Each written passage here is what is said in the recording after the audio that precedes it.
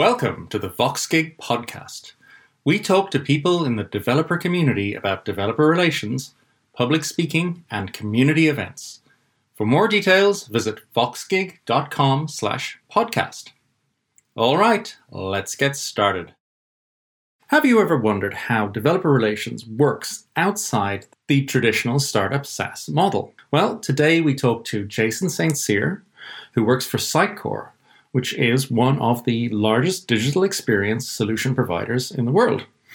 Now, developer relations in such a large organization that has such a large ecosystem has a slightly different flavor to the one you might be used to. We talk about the importance of ambassador programs and how ambassador programs actually led to Jason becoming involved in developer relations in the first place. Jason also has a really awesome metaphor for developer relations: to think of yourselves as a human router, which I just love. We also talk about the importance of developer portals and how to design them depending on your developer audience. And finally, we talk about that old chestnut measurement and how Jason does things at his company. All right, let's hear what he has to say. Welcome to the Fireside with VoxGig podcast. Welcome, Jason. It is fabulous to have you here today. Thank you so much, Richard. Great to be here. Awesome. Okay, so let us get straight into how you ended up being a DevRel leader at Sitecore. Well, it was a long and unique path for me, but probably not so unique amongst those who wound up in similar positions. So my career started, I was in software dev doing engineering stuff for years and years and years. I wound up being an engineering manager leading an R&D group, which at the time, this is, more than a decade ago. At that time, that was not the right fit for me. Like, I was doing okay, but I was not happy with that type of role. It was not what I wanted to do. I wanted to get back to that independent contributor stuff. So I wound up leaving a product company and joining into an agency world. Figure that's a different pivot I could go with. And this company was doing something I had never heard of before. They were doing content management systems and specifically focusing on hiring in for implementing something from a company called Sitecore. So I got into this and kind of learned the ropes and brought my .NET background in and built a lot of stuff. And along the way, got introduced to the Sitecore community, which were largely other agencies that were out there and customers who had developers all over the world who were building the same stuff. And everybody was doing blogs and videos and showing up at events and doing user groups and stuff. And I got super into this because I had a background really enjoying writing. But the most writing I could do on the job was usually writing documentation, which I got to say did not exactly excite me. But this was a different way of doing it. This was a way for me to learn and then share what I learned. And so I started doing this whole thing with, I'll do some blogs, maybe write every couple of weeks. And that kind of got me into the idea of developer relations before ever getting paid for it. It's just kind of something on the side. And Sitecore was running I guess it's called an ambassador program at a lot of places. It was very similar to the Microsoft MVP program. So there was a Sitecore MVP program. And I said, I've been doing a bunch of stuff. Let's see if I can do that. And I applied, I got awarded it. And I was like, this is awesome. Big incentive for me to do this. So I started doing more and more, trying to join this community and become one of the leaders in it. So that got me into the idea of how do we help other people? How do I tap into this part of me that wants to learn and wants to help and, get into forums and go on Stack Exchange and all that stuff. So I was doing all of this. And from an agency side, this was really helpful for them because what it did is it allowed potential customers to see the knowledge of their staff, build credibility. So they were able to. The agency was supporting this, right? They were exactly. They'd be like, "Hey, why don't you go write another blog? Let's put this one on the corporate site, right?" Because this allowed them to go and point and show potential customers, "Hey, you should really hire us because we know what we're doing." But eventually, an opening opened up where I could get paid to do that. That would be my job, and it was actually at the Sitecore company, and the folks who were running the MVP program were looking for some what they called technical evangelists at the time. And I threw my hat in the ring, and it was, a grueling process a little bit, just trying to, I was super psyched to go for that type of a role. So I probably stressed myself out way more than I should have. But the company was very focused on their partners, and I worked at a partner. I really knew how that life worked. I knew I could help those people because I knew what the job was like. So that allowed me to get into this company and start learning more about how it works from the other side of things. How do you work as a vendor with all these implementation agencies and partners around the world, and try to get them excited about what's going on and get them the amount of help that they need to be successful? Because ultimately, if they're successful, then your customers that are buying your products, they're also successful. See, Sitecore is plays in the kind of DXP space, which is digital experience platforms. They're primarily known as a content management group. Like, I think that they've been around for 20 years. They kind of built up that history. But when I was going in there, they were really changing their model to think more about all this digital marketing that's happening. It matches up well with kind of developer relations stuff of how do we speak to an audience, get them what they need, be helpful, personalized to their needs, and what their tools are primarily for are the marketing audience. So developers implement the solutions, marketers use what's built. So you might have an authoring team that wants to build a lot of content. They need a digital asset management system, or they need to do marketing automation, or they're managing their website content or their mobile app, whatever it might be. Those marketers have very specific needs, especially in the enterprise space. So the developers, they wind up having to have highly extensible tools, something that's able to plug into whatever you have, right? You might be running some Salesforce CRM, but you've also got like MailChimp over here, and then you need a CMS, and then you need so you start putting this whole stack together. And Sitecore saw that as a way for us to bring in, here's all the tools you need. And then the last few years switching over to like, hey, why don't we make this all SaaS, make these all composable, have it all as pieces. You take the pieces you need. And we were traditionally more of a monolithic kind of platform DXP, where it's like you get this big thing and it's got all the bells and whistles you need. You don't need to get something else, but you might not use all of it. So that was kind of a switch in, I'd say about a couple of years ago. So I got to see Sitecore through that whole kind of change that they went through. And I think the starting off as technical evangelist and then kind of moving over to leading the technical evangelists. Yeah. So how did you end up as the big boss of developer relations? Yeah, I think that path was one from desire on my part and having a really good boss that listened to me and put a career path in front of me. And two, being senior enough to know here's where I need to go next, right? Like I need to establish myself as really good at this part of the job, but then how do I show that I have a more strategic bent? How do I start introducing data-driven aspects?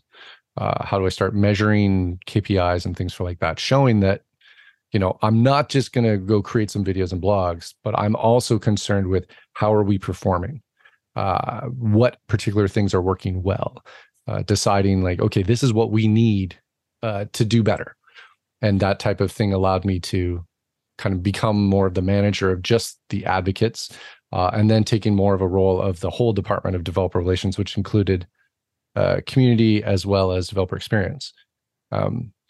We're a big enough company to have many departments, but a small enough company that, you still need kind of somebody who looks at it all.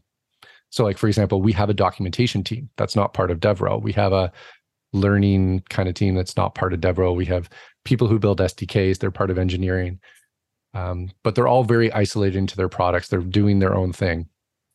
And we can bring that kind of overall view. So DevRel at Sitecore winds up, the way I've kind of wanted to put it is that we address the community. We're very focused on the community. We're looking at all developers wherever they may be, whether they're in the industry, don't know about us, whether they're one of our partners, whether they're one of our customers. And we look at that holistically, and we can bring feedback to the product team, and put together platforms that address things as a whole and give kind of a holistic overview. If you come to us, we can help you. You don't need to know how all of it is working behind the scenes, right? We're like, I think it was Emily Freeman that I saw it first use it. The idea of the human router. Oh, okay. I like that. Yeah. I love that analogy, because good one. Wow. It really explained what we wound up doing. It's like we go out and we be these faces.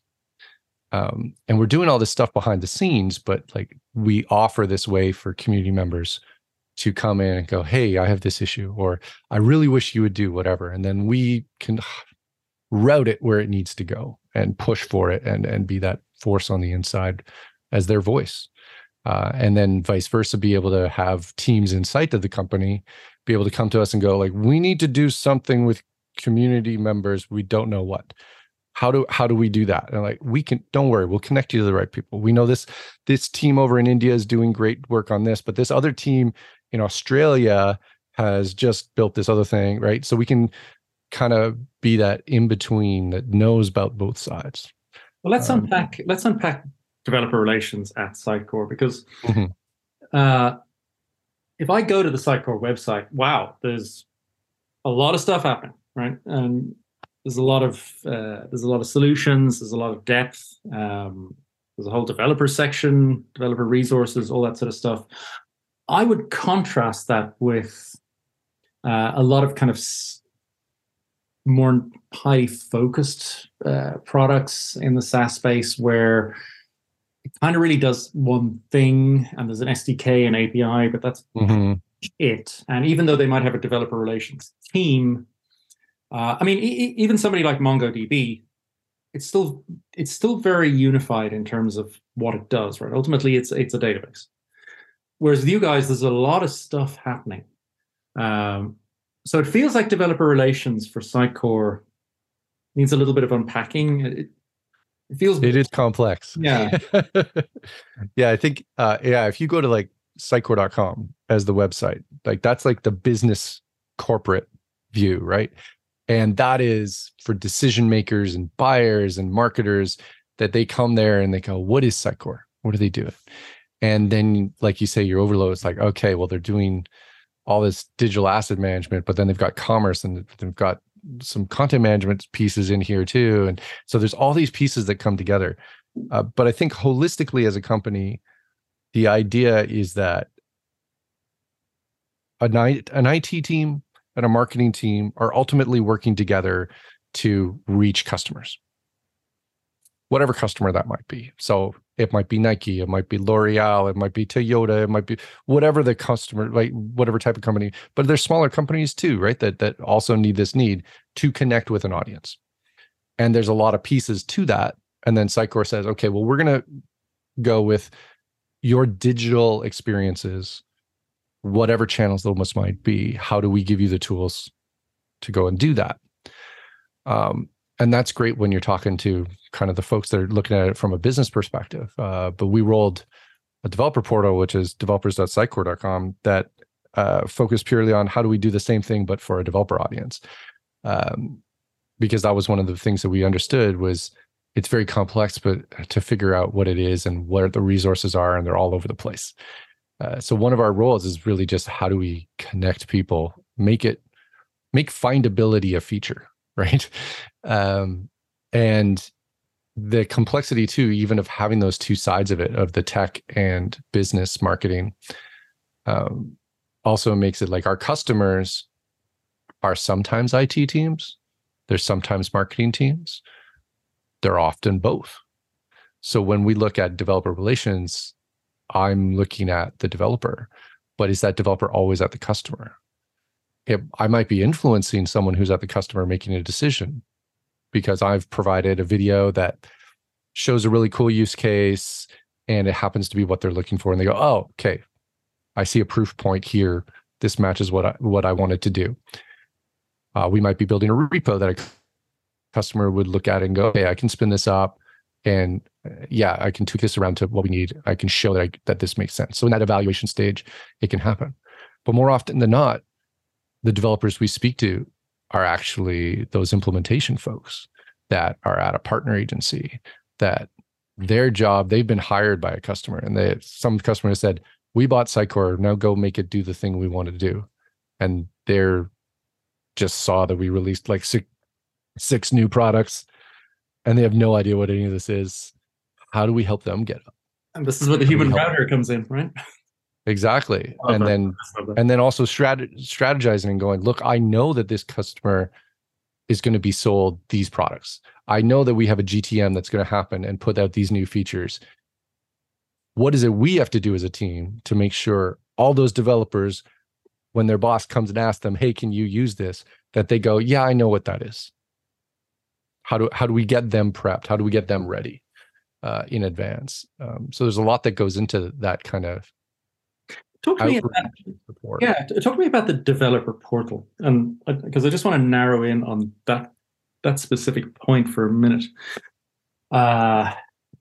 How important is the developer portal experience? Because you tend to have two kinds. You tend to have one that is definitely a developer portal, and then you tend to have one where you're just using your normal account, but there's a developer area. Yeah. How do you guys find that it's an effective tool? Is it critical to what you do, or is it just here's where you find the API keys, but that's it? Or tell me about how you use it. I think it's really it's interesting because actually we've looked at this, and it looks like in the industry the term developer portal itself has started to become basically like a place where you can go and test out the API and see some docs, and that is definitely not the approach that we took. We took it more from the more classic idea of a portal being your entry gateway into where stuff is. So we knew that we had all these products. We knew that we had like documentation sites, and we have videos, and we have community forums. So there's all this stuff. How do we provide an experience where it's like a landing area, and you can search here and it'll search all that stuff? You can come here and it'll tell you what the latest news is. It'll tell you where you go to find the developer APIs for a particular product. So it comes back to that holistic experience of, and actually you really, like when you talk about a company does one thing, they've got this one API or this one set of APIs, they've got this one product that does something. So a developer portal for a company like that is about, how do I work with this product? But as soon as you start thinking multi-products and a portfolio and multiple platforms, now my developer portal can't be about that one thing. Gotcha. Yeah. Because that's too far, that's too granular. I got to bring you up a level. How do I find where those things are? Yeah. Okay, and then following on from that, and it's something that you alluded to at the start. It seems to have been the reason you got promoted as well. Talk to me about measurement, because this is a kind of a relatively hotly debated subject in the world of relations. So my personal experience of that is that I'd really love to have charts and numbers, but at the same time, I know that I've generated sales that were 2 years distant from the conference that I spoke at, where I made first contact with the prospect. Mm-hmm. And I had no justification for doing that particular conference. Just like the destination city, and that's why I did it, and I got accepted. So how do you how do you marry those two things, where it is very hard to measure immediate results, but they definitely do work. So how do you guys do it at Sitecore? Can you walk us through how you guys measure and how you guys decide to approve this conference but not this one, or this activity? Yeah, definitely. I think just hearing you talk about like your own experience, like that's one of the things that is the most frustrating about metrics and developer relations, but also what I like the most about it. Like, I like that there's this butterfly effect. I like that, I can go out, have a chat with you today, Richard, and maybe that helps somebody a year from now. And I have no idea that that's going to happen. There's a magic in that. I like to think that if we genuinely want to help people and we focus on that first, that it's going to work out in the end, that those numbers are going to work out.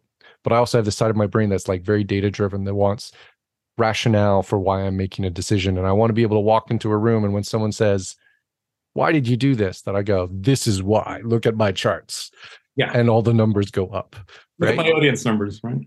Yeah, exactly. So there's both sides of that I like. I think the fuzziness makes it difficult for us to often come back to a company's North Star, the thing that they care about the most. And in for-profit companies, that's almost always revenue numbers. There's very few that have some other North Star other than let's make the number go up, right? And that's very tricky when you're not part of the sales team, but you kind of are. And you're not part of the marketing team, but you kind of are. You're not part of customer success, but you kind of are. So you've got all these different influences. So those guys are easy. They have real metrics, right? They can go, here's my numbers, right? And their activities tied to those numbers. Yeah. So they have a direct influence on the success of that. So I think that's where the fuzziness starts making the measuring. So I started looking at this as, if I accept that this is a Herculean task that I'm probably not going to get right, and that I have a limited amount of time in my day, how do I achieve the goal of what I actually want, which is I want my team members to not get fired.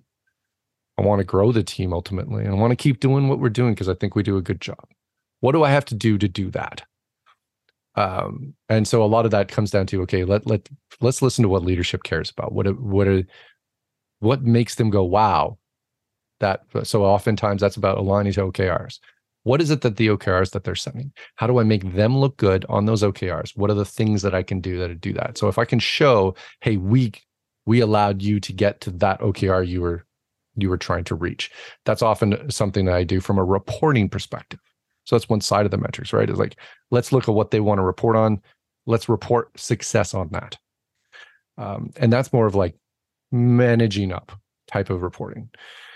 But then there's the whole operational of the team type of metrics. So I do a lot of monitoring reporting. So I look at vanity metrics, things like numbers of views, numbers of subscribers, new viewers that we're getting on YouTube. That's just YouTube, for example. I look at our growth in articles. I look at which articles are performing well, like what are our top articles in a quarter, so I can see what the topic trends are. I'll look at things like our Slack, which channels are growing, because we have a lot of channels that are kind of tied to different products. So I can kind of start gauging where are people excited, which products are doing better, which is usually an indication that means that that's the one that's going to sell more, because more people are asking questions about it and more people are joining there to try to hear what the answers are. I'll look at things like growth against competition too, where there's public numbers available. How are we doing against, say, somebody else's YouTube channel, right? Like, what does that look like? I also look at things that are more lower level at the developer level, for whether it's ACR downloads for Docker images or NPM downloads per month for a particular SDK. All of that giving me an indication of where is adoption going for tech. And some of these I measure and report out, and a lot of it is just for our team, so we know what's working and we know where we should focus. Because if we're seeing, hey, nobody cares about this particular SDK, well, maybe we shouldn't invest in creating a whole web series around that and doing event presentations on it. But hey, there's a lot of questions in the community on this.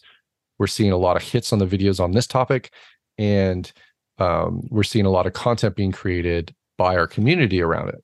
Well, maybe that's an area we should be looking at and focusing on and supporting, because people are engaged there. That's where we can have the most impact.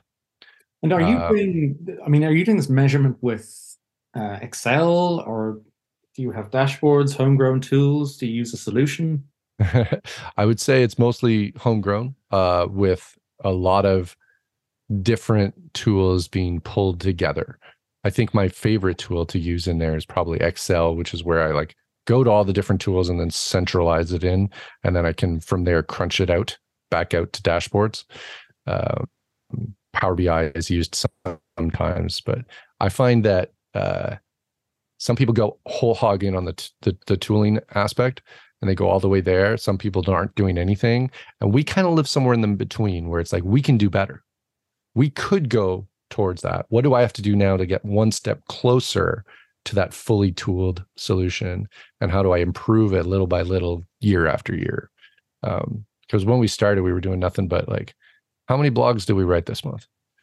You know, and we still track that. Yeah. But like, that's the starting point. And then you just iterate. And I feel teams are on different levels of maturity there. And we're on our way. We have what we need now. But there's other side of it where you could do so much better. Yes. Oh, 100%. I do have a question for you based on your measurements and your metrics. How effective are ambassador programs? You might have a soft spot for them yourself, but I'm interested in this question because there comes a point as a company grows where it's not enough just to have meetups and blog posts and that sort of stuff. You need to formalize your relationships with your super fans and the developers that are really into what you're doing. So when do you decide to start an ambassador program? How do you run it? How do you measure that? And how important are they? I'll start with the last question. How important are they? I think that it depends on what your audience is from a developer perspective and what those individuals' audiences are. So in our case, we work with a lot of agencies. So activating those developers and getting them to talk about what they're doing is incredibly helpful for us, because the developers we're talking to are not at the customers, but they get to influence directly the customers, and they build a third-party trust on it. So in our scenario, having a whole, like, hundreds of people out there that are just talking about our product directly influences our ability to make revenue, because it's not the marketing from Sitecore. This is somebody else that they trust. It's their trusted partner that they work with to make sure they're getting the right tools and the right solutions. And they're not solely usually working on Sitecore stuff. They know what the other things are too. So when they're talking about, they have an element of trust to it. So I feel in that scenario, it's incredibly important. I would say that it takes a lot of time to invest in that. And that if building that trust with customers and creating content at scale, and you have a small team, investing in an ambassador program early can really help, because suddenly you're not the content creator. Now you're a manager of content creators, and you've got this army out there. And if you can get them engaged, you don't need to create as much content because they're doing it for you. Is there some sensitivity around the fact that the ambassadors work for other people? Yeah. Okay. I would say one of pack this one. Yeah, so every single, like, in our world, all of these people who are our ambassadors are often competitors with each other. Yeah. So you have like somebody talking about something over here, and then someone has a different opinion on the same subject, and they work for the competitor. Now they're both our partners, so we've got to like make sure everyone's happy. And I think that's what's great about community in general, is that when you find people connecting individually, it starts transcending that competition. Like they start thinking of themselves as one group of people all solving the same problem, and less about who's working at who. And I think if you can get your community to that point where they're collaborating together, it starts lessening that problem of the competition and that they're working at different places. And I think it's, yeah.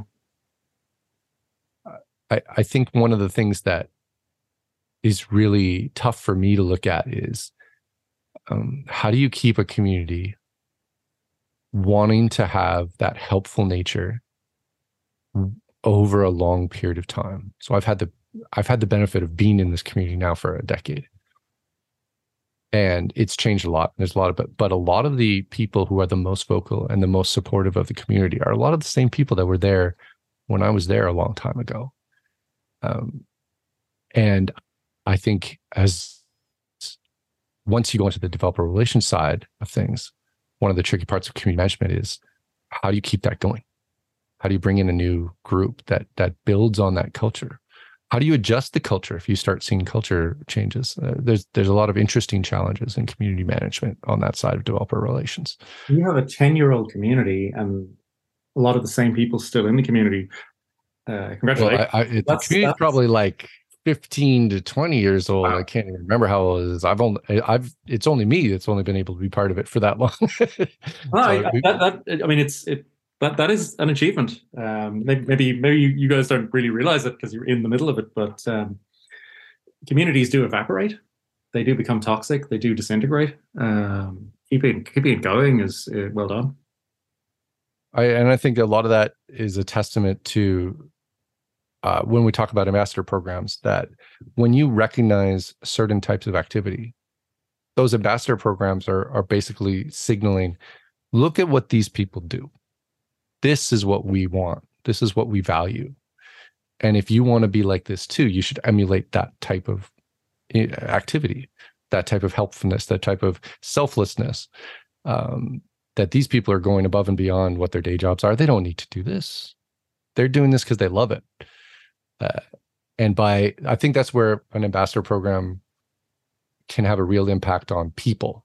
I did a talk years ago where I basically did the Mr. Rogers spiel on community management, where you look for the helpers, right? Yeah. And if you can find those people and you can elevate those people and put them in front of others and say, look, this is good. Other people strive to do that too. I'm not saying we're solving world peace here or anything like that, but for me, that's a very satisfying thing to be a part of, to run something that is trying to just make people better people, more helpful, and trying to help each other out. Community can be really rewarding. I think we don't appreciate how lucky we are in the world of tech, coding. For some reason, community seems to be quite valued. I speak to friends who work in other industries. And I'm not saying it's across the board, but certainly, you can pick out other industries where it just doesn't seem to be as friendly. There doesn't seem to be this idea of community as a thing that is valuable in and of itself. I just don't think we appreciate it as much as we should. Well, and I know that there's several people in our developer relations community that are so well known for what they do and so well known for the value they bring to organizations that they now teach other parts of the organization how to do that. Because it's no longer just about the developer. They realize that, maybe this is all people. Yes. Maybe this is less about developers, and it's just that developers are getting the attention because they've got some influence on a particular decision. But if we actually take these approaches towards our parts of our business, of how we deal with customers, how we deal with business colleagues, how we deal with partners, that maybe it works there too. And it doesn't always. No, I think a lot of lessons learned from what we've been doing for the last while in DevRel that applies to a lot of areas of business. I have one final question on the ambassador program, which is, help me understand how, moving away from community back to hard business reality, help me understand how the revenue generation works there. So is the value because the agencies are generating deal flow for Sitecore, or is it because Sitecore is generating work for the agencies, or is it both? So the way we approach our ambassador program is we actually recognize 3 types of ambassadors. So we have kind of like what we call a technical or community MVP, and we recognize them as people who are trying to help each other and are sharing a lot of content, sharing answers, supporting others. So we recognize that and that goal there is more about how do we build brand trust out there? How do we deflect support tickets? How do we make sure that there's good SEO? Because we've got people creating contents about our projects. So those blogs are going to get picked up, and it's not coming from Sitecore.com, so you're getting that extra trust on it. So there's a different type of angle with that piece. And then we have something we call strategy MVPs. And these people are people that we recognize for excellent work that they do, making sure that customers get the most out of what they have. And this might be because they're doing really cool personalization stuff, or they're doing some kind of neat business problem that was solved in a unique way, right? So there's these, it's more of a solution level. And those are great when we're thinking about case studies and showing to other potential customers, like, look at this awesome stuff. So we want to fuel people to want to tell those stories more and make those stories a reality. So that probably lends itself more towards customer success and retained ARR and people feeling they got the value out of what they invested in. And then we have something we call the ambassadors. So it's interesting. It's an ambassador program, but we call it the MVP program. And then we have these ambassadors. And ambassadors are less focused about sharing content. That's not what they do. But they're people who are recognized voices that are out there and saying, yeah, this is something that's going to solve your problem. And these people, they may not write a blog post. They may not do some video. They might be not involved in a build. But they're incredibly valued to an organization because they establish the trust with your potential customer. Gotcha. Because they're out there saying that this works. They're giving it credibility. So I think there's different aspects, and that drives more towards your revenue number. Quite nuanced, right? Yeah. There's different ways to go at it. Anybody who wants to start up a program, pick what you want to solve. What is the problem you're trying to solve? And then activate people to do the behavior that solves that problem. So maybe it's deflecting tickets. So you want to get people who are really in on answering questions. Maybe it's you need to drive more revenue, and that's going to be marketing pipeline. Okay, well, you got to get more people talking about you, more people creating content, more people out on stages at industry events saying, this is what I did. So there's different approaches, but you first have to know what problem you're trying to solve. Got it. Okay. I think we have time for one final question. Unfortunately, because I could keep going for a whole bunch more that I've written down, but we'll have to defer those the next time. So I think in your leadership role and in building out the developer relations activities for Sitecore,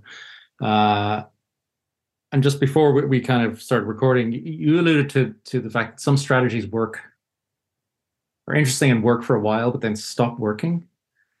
Do you have any examples of that, or is that a general phenomenon? Is it something you have to watch out for? What did you? I think yes, and then stopped working. Yeah, you're absolutely right. It's definitely something you got to look out for. I think all of us, I'm sure you've had a situation where you saw a problem, you solved it, and everybody was super happy about it. And then you did the exact same thing you did before, and people are like, I've seen that. That's not new. We, as a concrete example, one of the things I identified when I first joined Sitecore years ago was we're lacking a video presence. I'm not a big fan of watching YouTube, but I'm a big believer in video as a medium to help teach. So I said, like, there's this old dormant site that the training team was using. Nobody's using it right now. Let's take this channel over. Let's just put something out once a week. And we grew that thing like 250% in the first year, right? At which point I'm like, I know enough. That's not going to happen a second year. But the second year I did at least a 50% growth again. And it was like this big, huge arc of growth of audience on it. And because people were just getting to know about it. And there was this huge excitement over video. Now, fast forward 5-6 years later, that growth rate isn't there anymore. You hit a saturation point and you're going, well, I'm hitting my 10% target now. That's decent growth, but how much of that is the activity I'm doing? And we're doing better quality content. We're doing more content there, but you're not seeing the same return you did at the beginning. So do audiences have saturation points? Do they segment themselves into groups that there's just a limit to how far they'll grow. Absolutely. I think when you go after a channel, one of the things, like, so if we're talking specifically about advocacy and going in on it on channels, like we went at video and we have to keep it up to maintain a certain level. And at the very beginning, you're going to see big growth of adoption. And then you hit a certain point where you can only grow as much as your audience grows. So now you got to switch to, how do I grow that funnel that I can saturate into? And just doing what you did before is not going to keep getting you there. So maybe you switch to doing more written content. And we did try that, where we increased the amount of written content. We tried to work on SEO and things like that. And we saw a boost. We're like, oh, we're getting a lot of good traffic here, but then it starts slowing down again. So every time we try to do something new, people go, wow, that's cool. I'm going to listen to that. And then there's a drop-off point. So trying to innovate all the time is just tough. Like, you can't always be going viral, right? Yeah. It's just not going to happen. So you got to experiment. You don't want to be going viral all the time. You're right. That might be bad. Yeah. So I mean, what my takeaway from that is, don't get disheartened. It's part of the day job. You explore a channel, you push it to the max, and then you reach a steady state, and it becomes part of your content process or whatever. Yeah, that is to be expected. That's the everyday. That becomes the everyday. Yeah. Awesome. Okay, I could keep going for ages, but we've got to wrap it up. Thank you so much, Jason. This has been very, very interesting. Hugely. Well, thank you very much, Richard. It was great to have a chance to chat with you. Likewise, I can go all day on this. Yeah, well, that's what they pay us for. Okay, cool. Thank you so much, Jason. Take care. Have a good one. You can find the transcript of this podcast and any links mentioned on our podcast page at voxgig.com/podcast. Subscribe for weekly editions where we talk to the people who make the developer community work. For even more, read our newsletter. You can subscribe at voxgig.com/newsletter or follow our Twitter @voxgig. Thanks for listening. Catch you next time.